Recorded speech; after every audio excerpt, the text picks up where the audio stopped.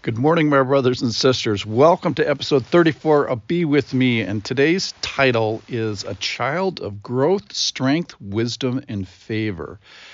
And we are smack dab in the middle of Jesus' childhood. And the entire childhood, or almost the entire childhood, is summarized, I think, in the Bible in one single verse. And we're going to talk about that today and end up with awe, I hope.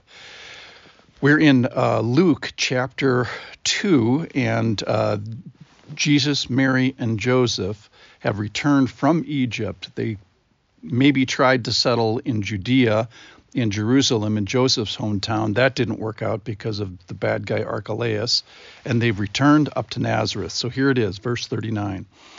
And when they had performed everything according to the law of the Lord, they returned to Galilee, to their own town, Mary's own town specifically, of Nazareth. And then here's our verse for today. And the child grew and became strong, filled with wisdom, and the favor of God was upon him. And all four of these things, that is growth, strength, wisdom, and favor, all four of those things ultimately only come from the Lord. The first thing that hit me today, that Mary and Joseph were doing things according to the law. So they're not quite there yet. They're under the old covenant. They're not pure. They're not they're Old Testament, so to speak, so far. And they're just waiting. They're still waiting. Remember how we defined waiting, which was faithful obedience and activity until he comes. And we're going to find some of that in their parenting today. So the irony is that Jesus is in their household, and we're going to see how they're doing as parents and spiritual nurturers. And so verse 40 tells us, and that is he grows, he becomes strong, he becomes wise, and the favor of God. Now, all four of those things are shepherded, if you will, by parents, but ultimately all four of those things only come from the Lord. So the first one is he grows. Now, growth is, so how do you know something is alive? The number one characteristic that you find that something is alive is that it grows. So things that are dead don't grow at all. So this makes me think of John 1:4, and in him was life. So life is something that he invented, that's he created. And then the crazy thing is that he puts himself as a subject to life. And the parents and the grandparents are riding shotgun to this. And for those of you that are parents or grandparents, every day is like this. If you have a child, there's a new word or a new ability or a new success that they've had. They're doing life. And your job as a parent is to cultivate that and sort of curate their life and send them in the right direction. But ultimately, it's something that he invented, and he puts himself under this thing of life as we know it. So that was cool. Second thing is strength. So how are they doing? How are they doing as parents? How is Jesus doing as a person?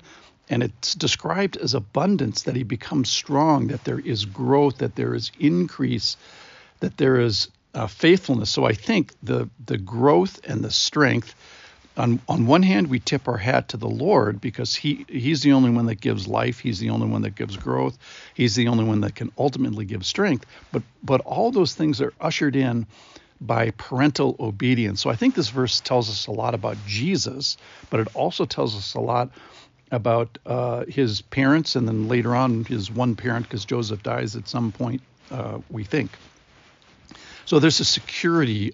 So how do children become strong and thrive? It's the security that this environment that parents go. All right. So the third thing is wisdom. And not a lot of children, I think, are full of wisdom. We know that Jesus, when this verse was written, is less than 12 years old. And most children are marked with more by foolishness and error, and foolishness is something that is driven out by parents and corrected by parents. Their parents are the only ones that tell you that you're doing stuff wrong in life. So maybe some of that is credited with the parents, but wisdom is ultimately an activity of the Lord. Lady wisdom is from the Lord. So anybody who is demonstrating wisdom, let's say in a political office or something like that, ultimately you know that that is from the Lord, even if they're not a Christian or a believer. All right, so then the last thing is the favor of God was on him, and I should hope so, as the Savior of the world. But I was thinking about the Trinity today, the favor of God being a two-way street. You scratch my back and I scratch yours. That I give you favor and I receive favor from you. And I think the Trinity, in all my wisdom, I'm going to tell you about the Trinity today. I think the Trinity describes that just a little bit, that I think the Lord is pleased with us. He wants us. He blesses us. He shines on us. He smiles on us. And that's kind of, I suppose, the prosperity gospel, which there's a truth to the prosperity gospel, is that God has looked on us and smiled on us. But then the response is, I am pleased with him. I am in awe of him. I am responding to that in worship and magnifying him. So my prayer for you today, for all of us, is that we would have these four characteristics of the Lord. So Lord, I pray for my listeners today. I pray that they would have life, that they would grow physically and spiritually and relationally, emotionally. I pray that they would have strength that only you can give, that you would give abundance and increase in obedience. I pray that there would be ruts in the road of their faithfulness, in moderation, in purity, in provision, in service, and in discipline. I pray that those ruts would be deep, and I pray that you could give them wisdom that's only from you, and give me wisdom that's only from you.